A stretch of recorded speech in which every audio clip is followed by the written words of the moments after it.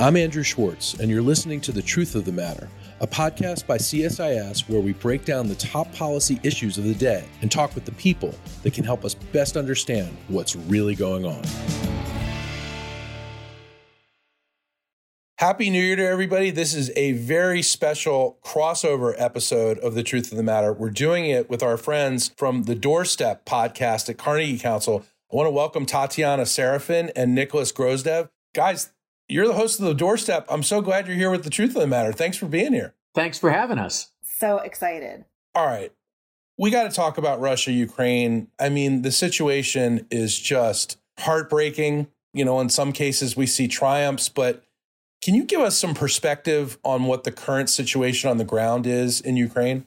Sure. I think the first thing that everyone needs to understand is that this is a real war. This is not just a series of cool-looking videos circulating on social media of explosions and of power outages. This is a full-scale invasion by Russia of Ukraine with a full-scale conventional attack using all of the means at that disposal. And that includes, as we're seeing now, massive use of air and artillery power, primarily through ballistic missiles, to target cities, to target power, to target infrastructure, to really make parts of the country of Ukraine unlivable as a strategy to try to compel the Ukrainian government to cede to Moscow's demands. The frontline fighting that is occurring, particularly in Donbass, is reminiscent of scenes that were visible in Europe in the last century. Trench warfare, intense combat that is occurring. People are talking about the fight for Bakhmut, which is a city in Donbass, which is the core of the Ukrainian defensive position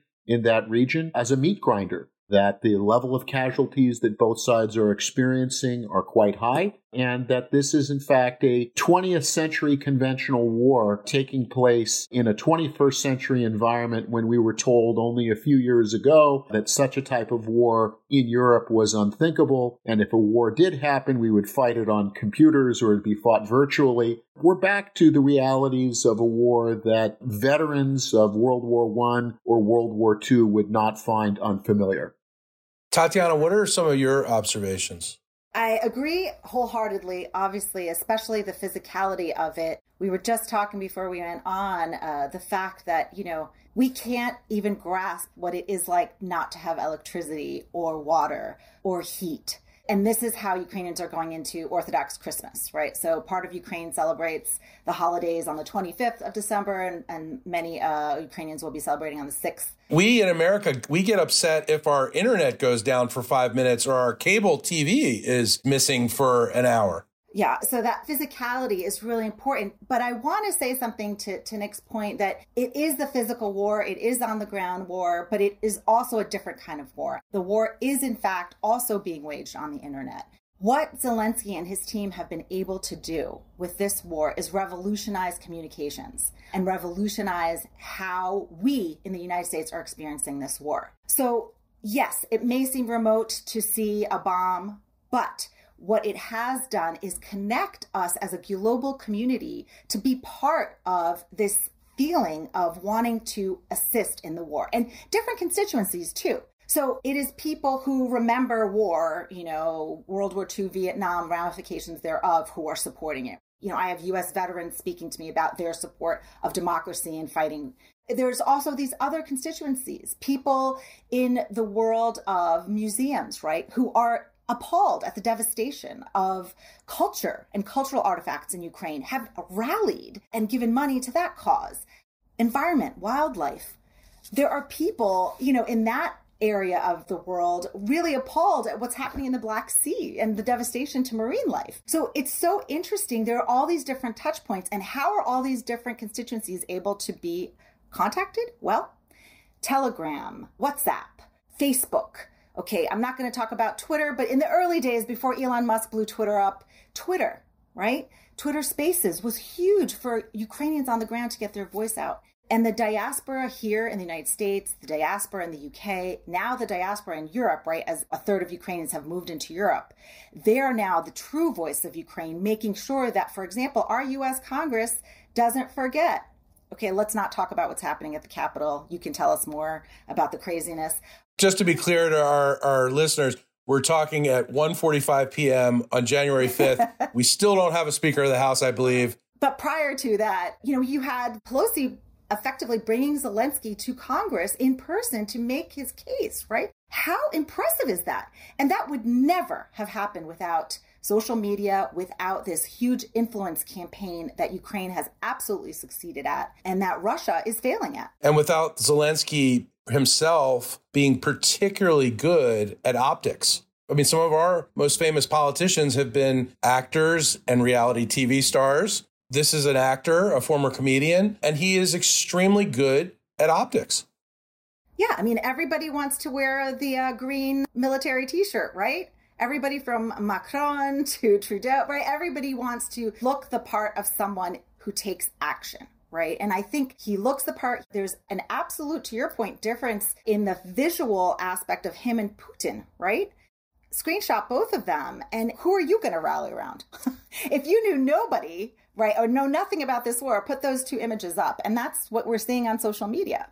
Well, and a lot of us in the United States, my ancestors are from Kyiv. So many people I know have ties to Ukraine. And of course, we have a lot of antibodies to Russia and the former Soviet Union. So this is something we in America feel acutely. And as you point out, Tatiana, the Ukrainians have been expert at explaining that this is a shared goal, that this is important for the United States because this is on the doorstep of NATO. This is about alliances. What have you all sensed in this new year, if anything has shifted? I mean, we just today, again, we're talking on the 5th of January, Putin ordered his military to implement a 36-hour ceasefire for Russian Orthodox Christmas. And, Ukrainians are calling this hypocrisy.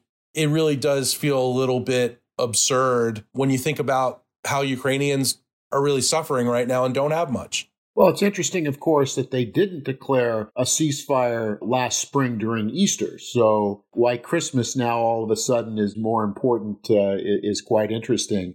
But I think what you're seeing here is, I think this call for a ceasefire reflects what Tatiana has already noted, that the Kremlin is losing the narrative around the world. It is trying to regain this sense that it is acting as it has always claimed, to defend the rights of the people of the Donbass and to denazify Ukraine and remove threats to life and liberty. And of course, the way that the Russians have carried out the military operation, it really stands in contrast to that. But what is also interesting, and what we're seeing, and I think is just as dramatic as a shift, is that the other major Russian calculation, which is by this point in time, the Russians calculated that Western Europe, Central Europe would be in economic chaos. There would be massive energy shortages. There would be blackouts. You might recall the Russians issued an interesting social media propaganda video, which was supposed to show what Christmas in Europe in 2022 was going to look like. And it was blackouts and no gifts under the tree. And in fact, the United States and its allies have rallied in order to keep energy flowing to Europe. We just had the first U.S. shipment of liquefied natural gas arriving in Germany this week, which is a remarkable development. We have this remarkable development in Bulgaria, where basically Azerbaijan, Turkey, Greece, and Bulgaria, by working together, have been able to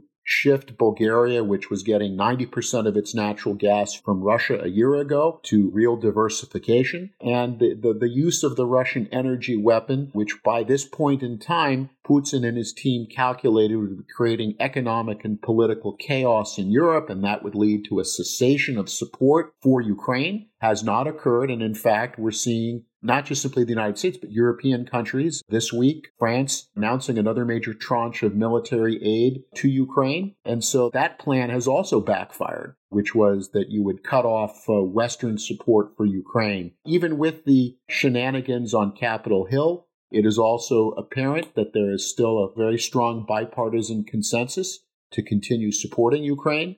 So again, the Kremlin has made a series of miscalculations, and they're compounding them at this point. Let's talk about this recent missile strike in Makovka, is I believe the right way to pronounce it. So This resulted in the highest number of Russian soldier deaths acknowledged since the beginning of the war. What do you all make of this particular incident?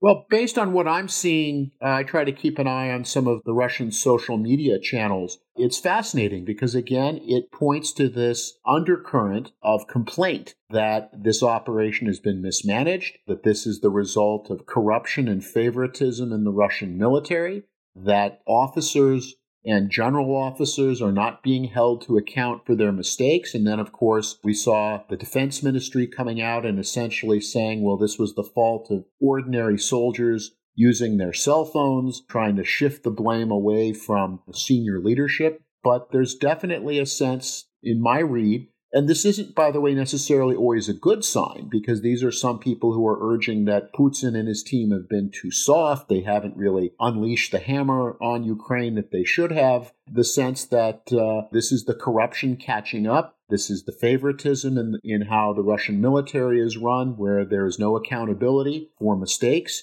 And it's leading to a sense that right now it's still an undercurrent, but if the Kremlin continues experiencing setbacks in Ukraine, if there's another successful Ukrainian counteroffensive later on, probably, in early spring, that really retakes parts of the Black Sea coast back from the Russian forces, that could lead to some real political problems for the Kremlin. Add to that the rumor mill starting up again about Putin's health, that he hasn't made some appearances that he was expected to do, that some of the footage of his recent appearances, again, is showing perhaps signs of illness. And if you're throwing in a succession crisis on top of this, all bets could be off in this year for what's going to happen not only to the Russian position in Ukraine, but what happens to Putin's government and Putin himself personally. But also from the ground up, I want to say these are young soldiers, right? They grew up with phones. You cannot take their phones away from them. And I know it could be a blame shift. Oh, it's their fault. It's not the leader's fault. Okay. But also there's no control over how people use their phones, right? That's true here. That's true with your kids, right? And that's true with your soldiers. And using them to take videos, to talk with their loved ones back home, you're not going to be able to stop that. We have, thanks to Elon Musk, the Starlinks, so he did one good thing maybe last year, aside from his other meltdowns. Here's this technology, and we cannot talk enough about this technology on the ground and what it's able to do and connect people to say where they are, and then, unfortunately, to be tracked, right? To be tracked directly, but also to communicate. And the Ukrainians are using that. So I don't know if you know about this, but there's this project that they created targeted specifically at Russian soldiers called the I Want to Live project, where you can call this number, on your WhatsApp, on your Telegram account, and safely surrender to Ukrainians because you don't want to fight for Russia anymore. You don't believe in that. And they've actually had 4,000 requests to surrender that have been successful. That is all through technology. And that is all because you can't take these devices away from people. Are the soldiers who sign up for that program promised to not be given back as part of a prisoner swap, or how does that work? Right. So it's different based on what level you are and what level of knowledge you have in the military. So it's very individualized, and the request kind of comes in and then it gets filtered to each part of the Ukrainian ministry that would be responsible for whatever kind of information they're able to offer or deal they're willing to give. Yeah, because we've heard some real horror stories about Russians who surrendered and then get sent back as part of a prisoner swap, and it doesn't go so well for them once they get back to Russia. Well, speaking of a prisoner swap, one of the things we talked about to speak about today was the Ukrainian wealthy. And so... Well, I was going to ask you about that because as a journalist, Tatiana, you really, initiated coverage of the billionaires and their role in this. So please tell us. Well, so first of all, they're still billionaires in Ukraine, right? So they weren't billionaires yesterday. They've been billionaires for the last 25 years, and they've hidden all their money, also in the United States. So, these are smart people who, yes, maybe their net worth is down, but they're not suffering. I'm not going to start crying. Don't cry for Ukrainian billionaires. But who I wanted to mention in this prisoner swap, very wealthy Viktor Medvedchuk was a Russian supporter and Putin supporter. And, in the beginning of the war, still very pro-Russia, was charged because Zelensky has really taken a hold and tried to change and reshape the economy to de-oligarchize it. that's a long word, de-oligarchize the Ukrainian economy, which was very dependent upon a small number of individuals that ran everything, from media to steel to pharmacies, everything. So if you think about, the positive impacts on Ukraine's future from the war is this opportunity to reshape the distribution of assets so that they are not in a couple of people's hands. And so Medvedchuk is one of these people who was ultimately arrested by the Ukrainians and then given to Russia in a prisoner swap. Nobody knows where he is, to your point about Ukrainians who supported Russia being returned to Russia. Nobody knows what's happened to him. So we will see. At the moment, the only thing we know is his $200 million super yacht, the Royal Romance, is being auctioned off to benefit Ukraine. Sounds like a plan to me. What's happened with some of the other billionaires, and how has the wealth that they've accrued impacted Russia's invasion? Well, we can start with Rinat Akhmetov, who is Ukraine's richest, still Ukraine's richest, had the most assets, but had the most assets in Donbass, in the east, and those assets in Mariupol, have been completely devastated. However, he's in Kiev, purportedly, supporting the war effort. He's supposedly given over $100 million. He's working with Zelensky. In fact, aside from this Medvedchuk character that I mentioned, all of the other billionaires have really fallen into line with Zelensky. Why? They don't want their stuff taken away from them.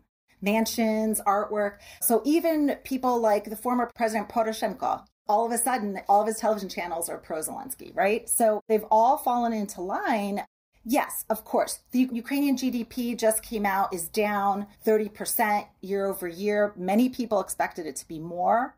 In that respect, hey, Ukraine is surviving. And the billionaires that are left are falling into line behind Zelensky, are supporting the war effort. Viktor Pinchuk is selling one of his paintings for $12 million. Everybody is trying to get in line to speak here in the U.S. Poroshenko was just here speaking to Congress on behalf of the Ukraine. So there's all of this concerted effort, which is so interesting when we see our billionaires here in the U.S. so divided politically. And they've all fallen into line, aside from those few who were pro-Russia. And of course, Kolomoisky is his own person. He has been indicted in the U.S. for money laundering. But that's what I was trying to tell you. There's a lot of corrupt money here from Ukrainians in the United States, which I'm sure we'll be hearing more about as the dust settles here on this side, because I feel like the U.S. is strengthening its money laundering regulations and is going to go after these characters. Interesting. Nick, I want to turn to you on something else. The New York Times recently reported that a senior Ukrainian intelligence official said Moscow has enough missiles for 2 to 3 more large strikes and is rushing newly produced munitions into service. What can we expect from Russia's increased use of slow-moving Iranian drones? And is this all good news for Ukraine, or is this just something to watch? We need to be careful about some of these pronouncements. You might have seen it's been turned into a meme now, which is the headlines every 2 weeks, Russia's running out of missiles. We were hearing that back in April, May, June, July, August. It speaks to the fact that, first of all, there's a lot about the Russian defense industry and its shadowy links not only inside of Russia, but what it has been doing externally for many years in places like Iran, where we just don't know, or we don't really have a good handle. First of all, I'm always loath now to accept when someone says, well, Russia has definitively run out of something because we've been surprised now so many times.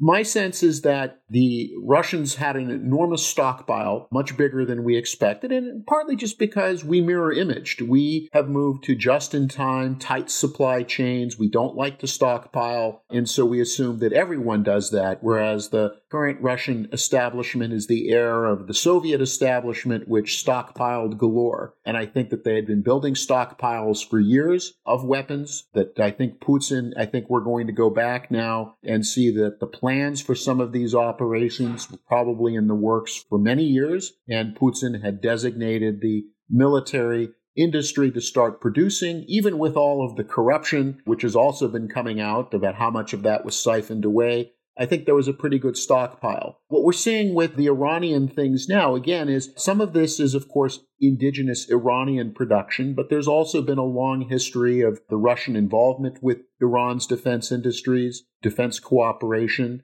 And the same thing as with the North Koreans as well. This is, in a way, a repatriation of Russian military stockpiles back to Russia from where they were in other places. The Garan drones that the Russians have been using, the Iranian-produced systems, look, they're effective for what they're intended to do, which is what we see when they're done in places like Kherson, Zaporizhia, in Kharkiv, in Kiev itself. These are designed to create mayhem. They are designed to disrupt the normal fabric of life. Tatiana referred to earlier the large number of Ukrainians that have been displaced into Europe. That's been a deliberate part of the strategy, both to depopulate Ukraine, but also to increase the stress on Europe. So the use of these systems doesn't necessarily reflect that Russia is losing capability. It's a sense that they can achieve their objectives. You know, you may remember the old anecdote about the difference between NASA and Roscosmos, where NASA spends millions of dollars to develop a space pen that can work in zero gravity, and the Russians use a pencil. And I think this is a case where the Russians are realizing that they don't need to use calibers for some of the strategic objectives, and that the Iranian drones. So what my caution to your question would be is, because we're seeing more Iranian drones being used, we can't automatically assume that that means that they've run out of caliber missiles and other ones. And also their ability to retrofit. Some reporting coming out that they're testing kits that will be able to take Soviet-era munitions and turn them and be able to use them for, standoff operations, taking sort of older Soviet dumb munitions. And here, I'm not using this to cast aspersions on our friends in India, but one of the things that the Indians have successfully done over the years is to show how you can upgrade Soviet-era equipment so that it has more of a punch. And because of those linkages back and forth between the two countries, I wouldn't be surprised if there are Russian engineers who haven't been learning the lessons from their Indian counterparts, who have been spending decades tinkering with Soviet-era military equipment to make it more effective. So I know that there's always this push to try to say the Russians are finished, the campaign is over, they're running out, and then we can all breathe easier. But the pessimist in me, or the fatalist in me, says it's a premature to make those definitive statements. So like the pencil cup is still pretty full. I would say it's fuller than we think. And again, their ability to continue to draw. And then, of course, finally, one of the things that we may find it more difficult is at what point are factories in China, which are licensed to produce Soviet-era Russian licensed military equipment, quietly going to be able to supply Russian forces? And, unless the Ukrainians find a tail fin of a missile in characters, we're not going to be able necessarily to tell the difference. So I do think that the Russians have some reserves there. I always hearken back to what the Germans did in the 1920s, which was their factories in Germany were being inspected, and they were building their military factories in the Soviet Union to stockpile the tanks and planes and other things that enabled the Wehrmacht to get a jump on us in the 1930s.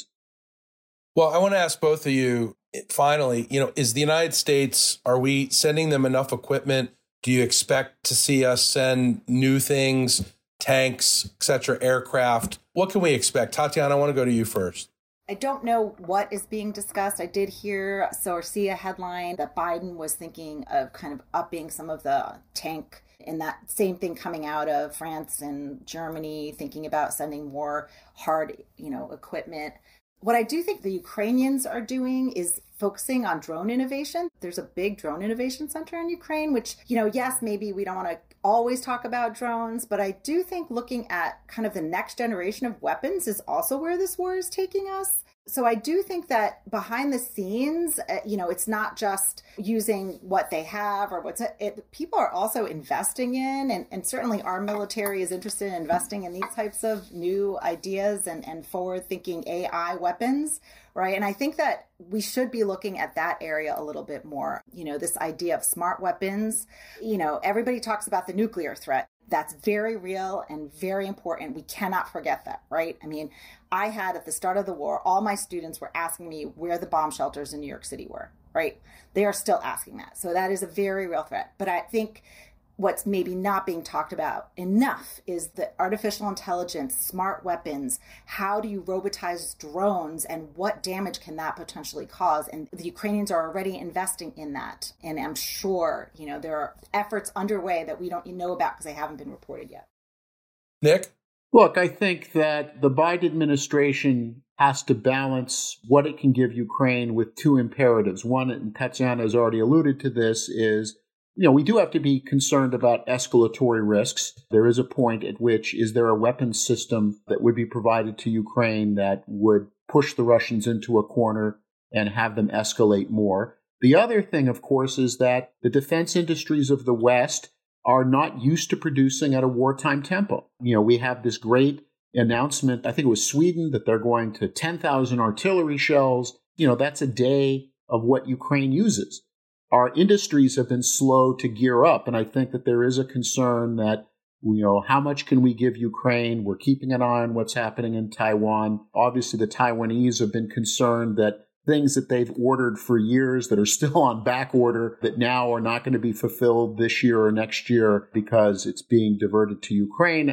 So some of that, I think, is this: we want to give them as much as we can. We're still keeping an eye on the escalatory risks, and we're still keeping an eye on the risks elsewhere. But on the good side, maybe good isn't the correct adjective, but on the sense of effectiveness, though, is that we have seen that the aid that has been given, the training that has been given, validates the steps that, starting with the Obama administration, continuing through the Trump administration, and then into the Biden administration, that working with the Ukrainian military after it purged itself of its corrupt elements after 2014 has paid off. And certainly for those who have been arguing that the U.S. can't train and equip security forces after the debacle in Afghanistan, Ukraine really is the corrective to that. So certainly I think they would like more. That's going to depend on how quickly our industries can gear up and, of course, what happens in other parts of the world, too.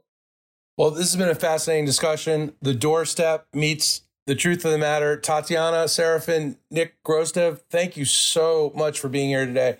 I know we're going to do this again soon. Thank you so much. Thank you. If you enjoyed this podcast, check out our larger suite of CSIS podcasts. From Into Africa, The Asia Chessboard, China Power, AIDS 2020, The Trade Guys, Smart Women, Smart Power, and more. You can listen to them all on major streaming platforms like iTunes and Spotify. Visit csis.org/podcasts to see our full catalog.